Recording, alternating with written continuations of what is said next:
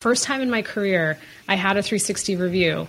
My manager left me with like a file, left me in a conference room to read through all the feedback. And she came back and I had started crying because I thought to myself, some of this stuff was just mean.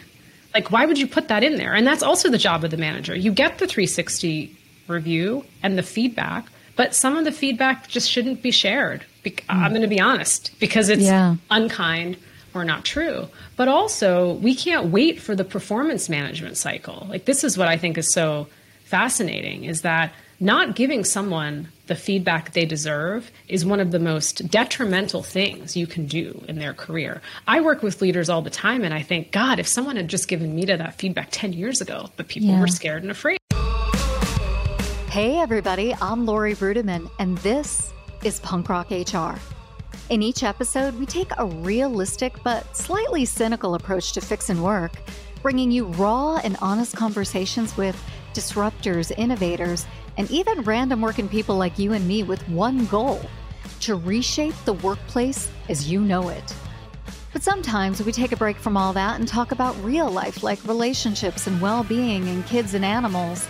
And along the way, we drop a few F-bombs too. Whether you're an HR professional trying to do the right thing, a leader looking to connect with their people, or just fascinated by workplace dynamics, this is your destination to fix work once and for all. On this episode, I'm speaking with Mita Mallick. She's a Wall Street Journal and USA Today best-selling author of the book Reimagine Inclusion: Debunking 13 Myths to Transform Your Workplace. On today's episode, we're talking about all of that, the myths that go into some of the conversations we have around diversity, equity, inclusion, and belonging, and also what you can do to truly make a difference to transform your workplace. So if you're interested in hearing from an absolutely wonderful, interesting human being, we'll sit back and enjoy my conversation with Mita Mallick on this week's Punk Rock HR.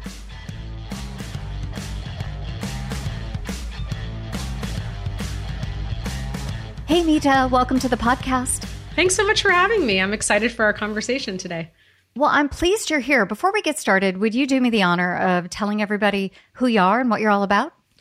Well, currently, the biggest thing happening in my life is I am now a published author. I made the Wall Street Journal and USA Today bestseller list with my book, Reimagine Inclusion, which is a long time coming. So I am a passionate storyteller, marketer, diversity, equity, and inclusion leader, and most importantly, a mom. Well, I'm so pleased you're here to talk about all of those things. And I know you're available for parenting tips. Is that true? That is true. I've got Jay, who's 11 going on 21, and Priya, who's 8 going on 18. So it is a full life that I'm leading, and a very blessed life that I'm leading. Well, that's wonderful. Why don't we start with just an overview of your wonderful and successful book? Can you tell us what it is and who's it for? Sure. My book, Reimagine Inclusion: Debunking 13 Myths to Transform Your Workplace. Gosh, it is a labor of love. It is for anybody who's looking to create a more resilient and a more inclusive organization. And there's a lot of great books out there on leadership and inclusion. And I know you've had a lot of great authors over the years on your podcast. But why I wrote this, Lori, is if I was going to write a book, I wanted to reach people differently. So it is similar to the bedtime stories I tell my children at night. It's thinking about these stories we tell ourselves in our workplaces that we hold on to that aren't true, that actually hold us back from making meaningful progress. And throughout my career, as you can tell, I'm a writer. Writing is therapy for me. I journaled, and I actually had career journals. And so I wrote a lot of the things throughout my career that I'd been experiencing. And I went back and put them all in a book. Well, I am really curious about why you and why now. So what do you have to say when someone asks you why you and why now for this book and your work, and why? Why me? I've been writing ever since, as my mother says, I could pick up a crayon.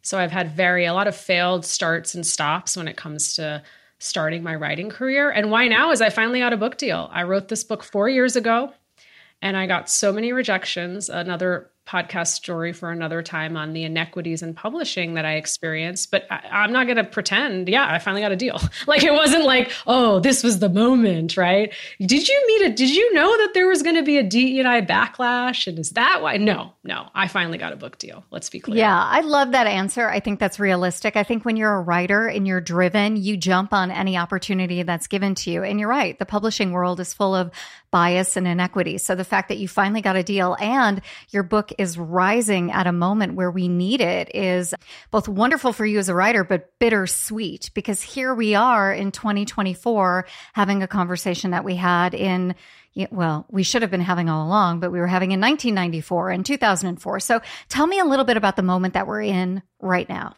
I feel really sad. I feel really disappointed. I feel really hurt. I'm sure many people can relate to that. The backlash on diversity, equity, and inclusion is real. It's not going to go away. I do see the field and the work evolving, but there's a lot of tensions happening in the US right now. And I know we have a global audience listening here, but in particular, we're in the backdrop of lots of legislation that's being passed, where many individuals from historically marginalized communities feel like rights are being taken away from them and they are being minimized. And like you said, we are moving back instead of moving forward. My book is probably going to get banned in Florida and Texas if it hasn't. My role, a chief diversity officer role, is not allowed in some states in educational institutions, right? Like, wow, Roe v. Wade being overturned, affirmative action being overturned, all of these things happening. And then also what's really fascinating, Lori, is at the same time, you see that, as I believe, inclusion is still a driver of the business, right? Inclusion, when you think about communities that are overlooked, Procter & Gamble tells us there's $5 trillion of spending power with the multicultural consumer alone. That doesn't include veterans, individuals with disabilities, LGBTQ plus community, and more. And so you think about, wow, from a business perspective, how are you going to serve these communities if they're actually not feeling that they belong in your workforce? Like, how are you going to get those insights? And then also the demographics of the US are changing so rapidly. Over 40% of individuals today in this country identify as non-white. So there's all these things coming to a head. So I don't think it's going away. I think it's changing and evolving, but I think that's where the tension is coming from for sure. It would be really easy to be cynical and to, just opt out and bury your head in the sand, but that's not what you've done. You've written a book really challenging what's happening in the world and debunking some myths. So can you talk about some of the myths that you debunk in your book, and why did you pick those? Gosh, well, I started with 13. My son asked me, why 13? I'm like, 13 is my lucky number. Let's not overthink it. So I picked 13. And then I went through 13 things that I had heard quite often in my career. One of the ones that I say out loud, and people are like, you said it out loud? Yes, I did. I'm all for diverse talent as long as they're good. I'm all for diverse talent as long as they're good. Now, Lori, I'll ask you in the audience to think about this. Have you ever heard anyone say, I'm all for non-diverse talent as long as they're good?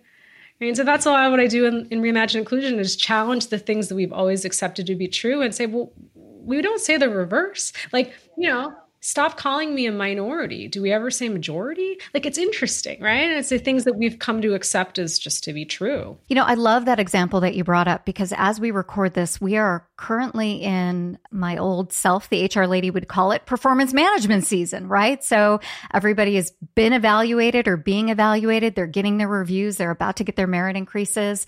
And the concept of good is so subjective, right? We bring so much bias and so much just misinformation to that process. So if we can be HR nerds for a second, can we talk about performance management? And I don't know any organization that's doing it right, but maybe there are some good practices or some good philosophies to make sure that we are at least inching closer to a better way of looking at talent and understanding performance. What do you think about all that?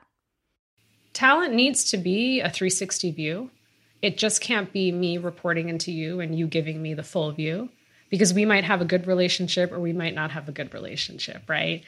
And then also, when you get that 360 review, I find it fascinating, Lori. I'll never forget, first time in my career, I had a 360 review.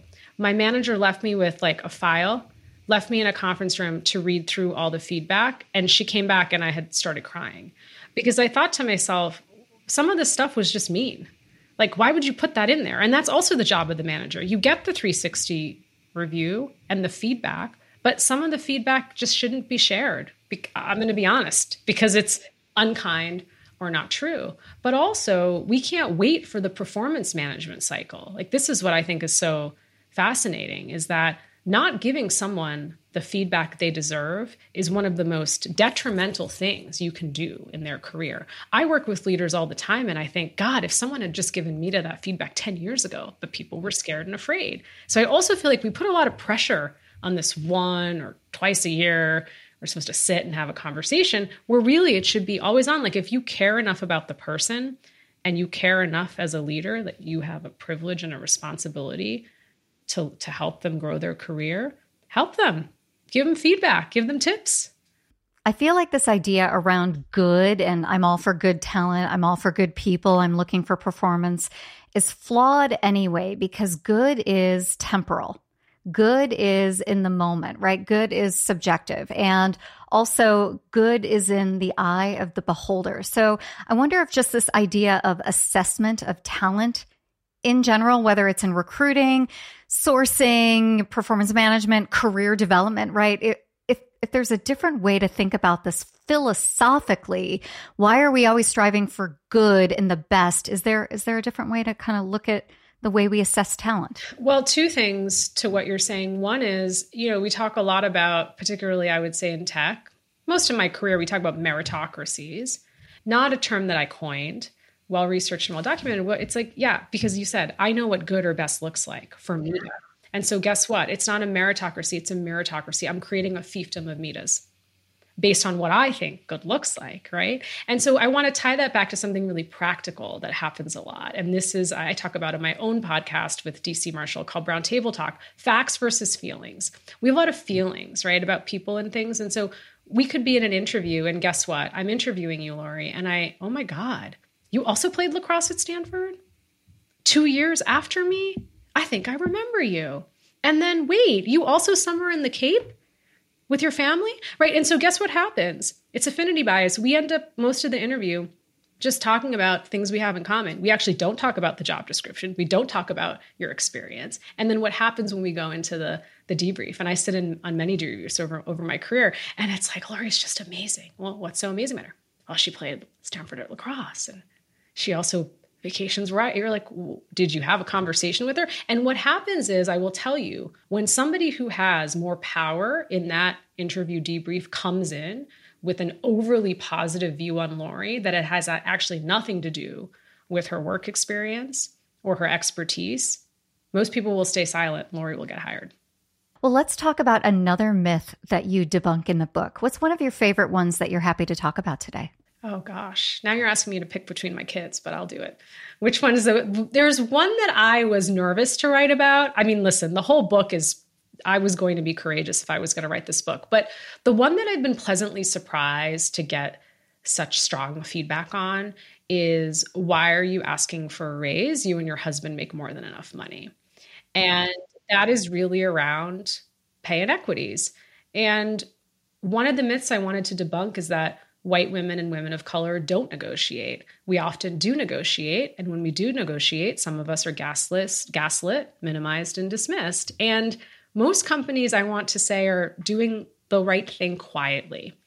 Most companies are doing pay reviews. And you as an employee would never actually even know that, whether you're at a public company or a private company. It's really me, Mita, as the manager, who comes in and wreaks havoc on the system because I have biases. I'm like, why is Lori asking me for a raise? Shouldn't she be grateful? I like that myth because I also think that women do know how to negotiate, but we also have to negotiate all sorts of other aspects. And I know you're passionate about this. We have to negotiate work-life balance. We have to negotiate time away from work. So it's not like we're negotiating dollar for dollar. We're negotiating for all the subtleties, all the complexities that go into what it takes to have a job and to be productive. So when you hear that women don't know how to negotiate, do you want to scream like me, or do you actually find yourself doing something more productive? I mean, I know you wrote a book on it, but what is your gut reaction to this? I get really angry. angry. I had somebody not too long ago, a really large executive search firm, I won't name them because they're very prominent, call me for a really large role. And I went through the process. They were chasing me and I gave them my numbers. And the recruiter, Lori, says to me, the executive search firm recruiter, wow, you're highly compensated for what you do. Huh. And I said, well, you're ex-search firm and you're trying to fill this role for a public company. And I know that you'll get a fee along with placing the individual for whatever salary they're going to make. And this is what I've earned and deserved. Now, this is the new me and the evolved me who could say that very quickly. But it's so disheartening. It's so disheartening that I know this happens to many women. So in the process of debunking these myths, you do offer hope and you do offer optimism. So I want to make sure that my own bias towards the negative doesn't creep into this conversation. So what makes you hopeful about the world of work and what makes you hopeful about individual employees? My children, all of our children, that's why I do this work. I don't want any of our kids to enter the world of work I did. It wasn't a world that was created for me. And I think that's changing, particularly with the new generations entering the workforce. And there's a lot of tension. You know, Edelman, who I talk a lot about in the book, they have the Trust Barometer survey. They've researched this for over 2 decades. And they talk about what's happening right now in this moment is that many individuals feel a loss of trust in government, no matter what your views might be. And more they're looking for their employers to stand up for what they believe is right, their values. They have a lot of trust in them, and that's a huge responsibility. And so that makes me really hopeful.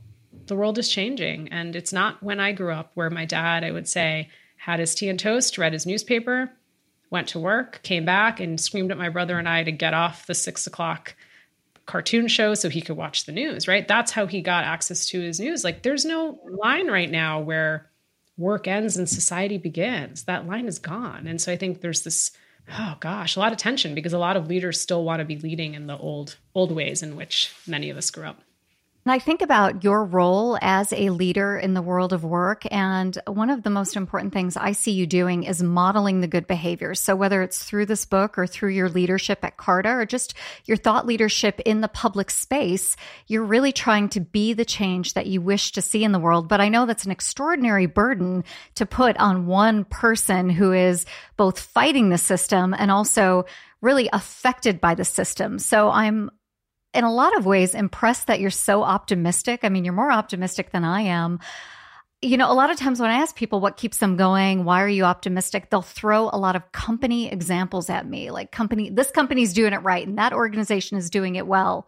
But that's not how you answered the question. You started with your children. They make you optimistic. Is it because you don't see the change that you wish to see in the global corporate landscape? I think for too long in my career, I was waiting for someone else to do something. I was waiting for the CEO. I was waiting for this person, that person. We all can be the change we want to see. And it's the ripple effect. I mean, I'm humbled and grateful, and I've built a very large community on LinkedIn. And I'm so touched when people write to me and say, your story inspired me to write. Or your story inspired me to go ask for more money. Your story inspired me to make a career change. That's what stories do. They inspire and they transform. And so I also, as we sit in this moment, I want my kids to ask me 10 years from now, like, what did you do in this moment? What did you do to try to make this world a better place? And so that's really important, for me. And that's how I'm trying to lead my life. One of the really interesting things about your career is that you're both a writer and a DEI leader. And I work with so many people in the world of work. They're in marketing, they're in sales, they're in HR, and they have these big ideas around fixing work, but they don't know where to get started or they don't have the bandwidth they feel to get started. So how do you talk to people in the workplace and encourage them to get their ideas out, encourage them to be creative, and inspire them to take a swing and to fix things themselves? That's a great question. And this goes back to my marketing training. Storytelling is one of the most underrated skills in business. And so if you think about something that you're trying to solve at work, what's the data around it? What's the data and the insights that you could maybe pull together? If you believe you don't have enough leave for parents, for example, like what's the data around that you could pull? What's happening externally? What's happening internally? Okay. What are some of the insights and what's some of the action that you could propose? And I've been in companies where, wow, it's amazing when it's actually not someone in the people team who comes up with a proposal to extend parental leave, guess who it is? It's generally somebody who went through a less than ideal experience, right? I had this at a company where a friend of mine who became a father, he put together this massive proposal. He watched his wife, who was at the same company, go through a less than ideal leave experience. He was also going through it, and he was able to enact change. So like I say, I think sometimes we wait for someone else to do something, and the insights are sitting with us. So just start by solving something small that you're seeing every day. You know, I'm struck by how many people don't call themselves storytellers when I think generally everybody's a storyteller. So what do you think about that? And how do you encourage people to find their inner storyteller? I don't care who you are. If you're in the world of business, you're selling something. We are. We're all selling something. And you might not like that word. Maybe it's spreading awareness. It's enhancing the quality of people's lives, benefiting them in some way. But we all are trying to share what we're doing. And so that's really what storytelling is about. And there's different levels and versions of it. But everybody loves a good story, don't they? I certainly do. And so stories can really capture people's intentions, their heart, their brain, their head, and they're like, oh, wow, tell me more. Especially in a workplace situation, you might think, oh, storytelling. And you're like, yeah, but like, how am I going to increase parental leave? Probably by telling a powerful story of someone who had a less than ideal experience. And you hear that, and you're like, I don't want anyone to go through that. How do we change this? Oh my God, now you're showing me the data? There's all these other people who also went through this one person's experience? That can't be how we're going to lead here. And so I want people to think about that. Like, it can really spark interest and change. Well, in your day job, even today, even in the recent past, can you think of an example where storytelling has really helped the organization move forward? I mean, something recent in the recent past would be amazing to hear. Recent past, what about many companies are focused on helping their employees family plan. And so thinking about going from a family planning model that was just US based, because your company is headquartered in the US and that's kind of the best model, but you're a global company and you're expanding and you've acquired different companies in different markets. And so there's a big case there. How can you have family planning benefits only just for one part of your population and not for all? And so what's also really interesting, Lori, is our stories are constantly being rewritten. So what might have worked today, in a year from now, you look at how your business has changed. Oh, the story has changed. So what I once sold you on or said, hey, this is what we should be doing, no longer works. We have to think about it differently. So I want also people to think about that things are changing pretty quickly. That makes sense. I mean, there's this constant exploration of what's happening within our organizations, right? And to your point, the story that was good in 2022 during the height of the pandemic may not be serving the organization today. So it's this constant need to evaluate what's happening in our workspace and make sure that we're telling the story we need to tell to move the business forward. I think asking business leaders to be storytellers, though, can seem so onerous because they have these day jobs, right? And they have these lives that they're involved in. So does storytelling have to be a big burdensome thing? Or I don't know, how can we make it natural to the way that we operate? It's not a fiction novel, right? It's like when you think about storytelling, it's grounded in data. You're going to find data and insights about something that's happening at work that you want to change. And then you're going to build a story off of it, right? And you're going to maybe start the presentation with the story of how when Mita went on her first leave, she came back to a really low performance rating because they told her that the business had fallen off of a cliff. Yet she didn't work for 6 months. So what does that mean? So, okay, that's the story. And then actually let's pull the numbers to see how many, let's say particularly women who have gone on leave, who have gotten low ratings during their leave. What's that about? And actually, you wouldn't be surprised that a lot of large companies might be doing this, especially when you have a bell curve, a forced bell curve. And there's a recency effect. Well, Mita's been gone for 6 months, her business is tanking, we're going to give her the lower rating. So do you see that's like a very quick, like you start with a very personal story. You know, it's the insights, as we call them in marketing, right? It's like the consumer touch point of, you know, and I say our employees are forgotten consumers. So go back to them and ask them how they're experiencing their workplace. They'll have a story for you and something that you can change. Well, as I read through your book, I was thinking that you have so many lessons that are baked into the book for aspiring HR professionals. So can you talk to me a little bit about emerging careerists right now in the world of human resources and what you think they need to be paying attention to and what advice you would have for them? I think one of the biggest pieces of advice I would have for them is to understand the business and how the business runs, right? Because no matter what we're doing, we need to understand how much we're selling to, who, what, where, and why. And so I think being grounded in the business and understanding how you're making money helps you build a relationship to be a trusted advisor. I think that's like one of the critical pieces of advice I would give. And having come from marketing, I just don't know any other way to do it. I was built that way to understanding how to read a P&L. Yeah. So I'm going to ask you about that because there is this common piece of advice that HR professionals get to understand the business and know how the business makes money. Do you think that advice still stands in 2024? Because I got to tell you, from Gen Z through boomers, I don't know any HR professionals who don't know how to read a P&L because they wouldn't have the job that they have if they didn't know how to read a P&L. So I'm just pushing back a little bit because I think most HR professionals understand at least the core of the business that they're working in. They understand how the company makes money.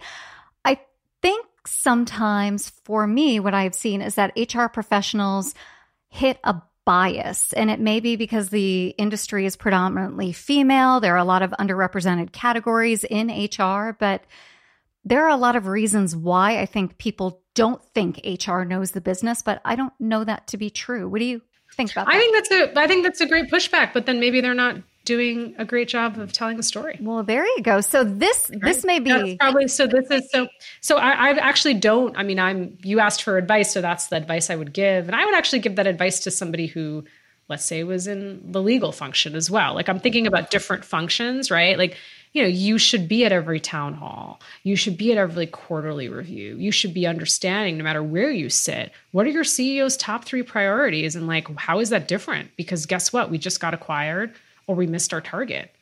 Wow, things are really going to change for this year. But I like what you're saying too. It's like maybe they're not positioning themselves when they're actually talking about partnering and solutions and proposals, that they're actually going back to, hey, do you remember our CEO said these 3 priorities have changed for the company? And as a result, we're showing up differently and changing our priorities. So that's the difference. I like that. I also like this idea that maybe no matter what we do in human resources, we're never going to be seen as business partners.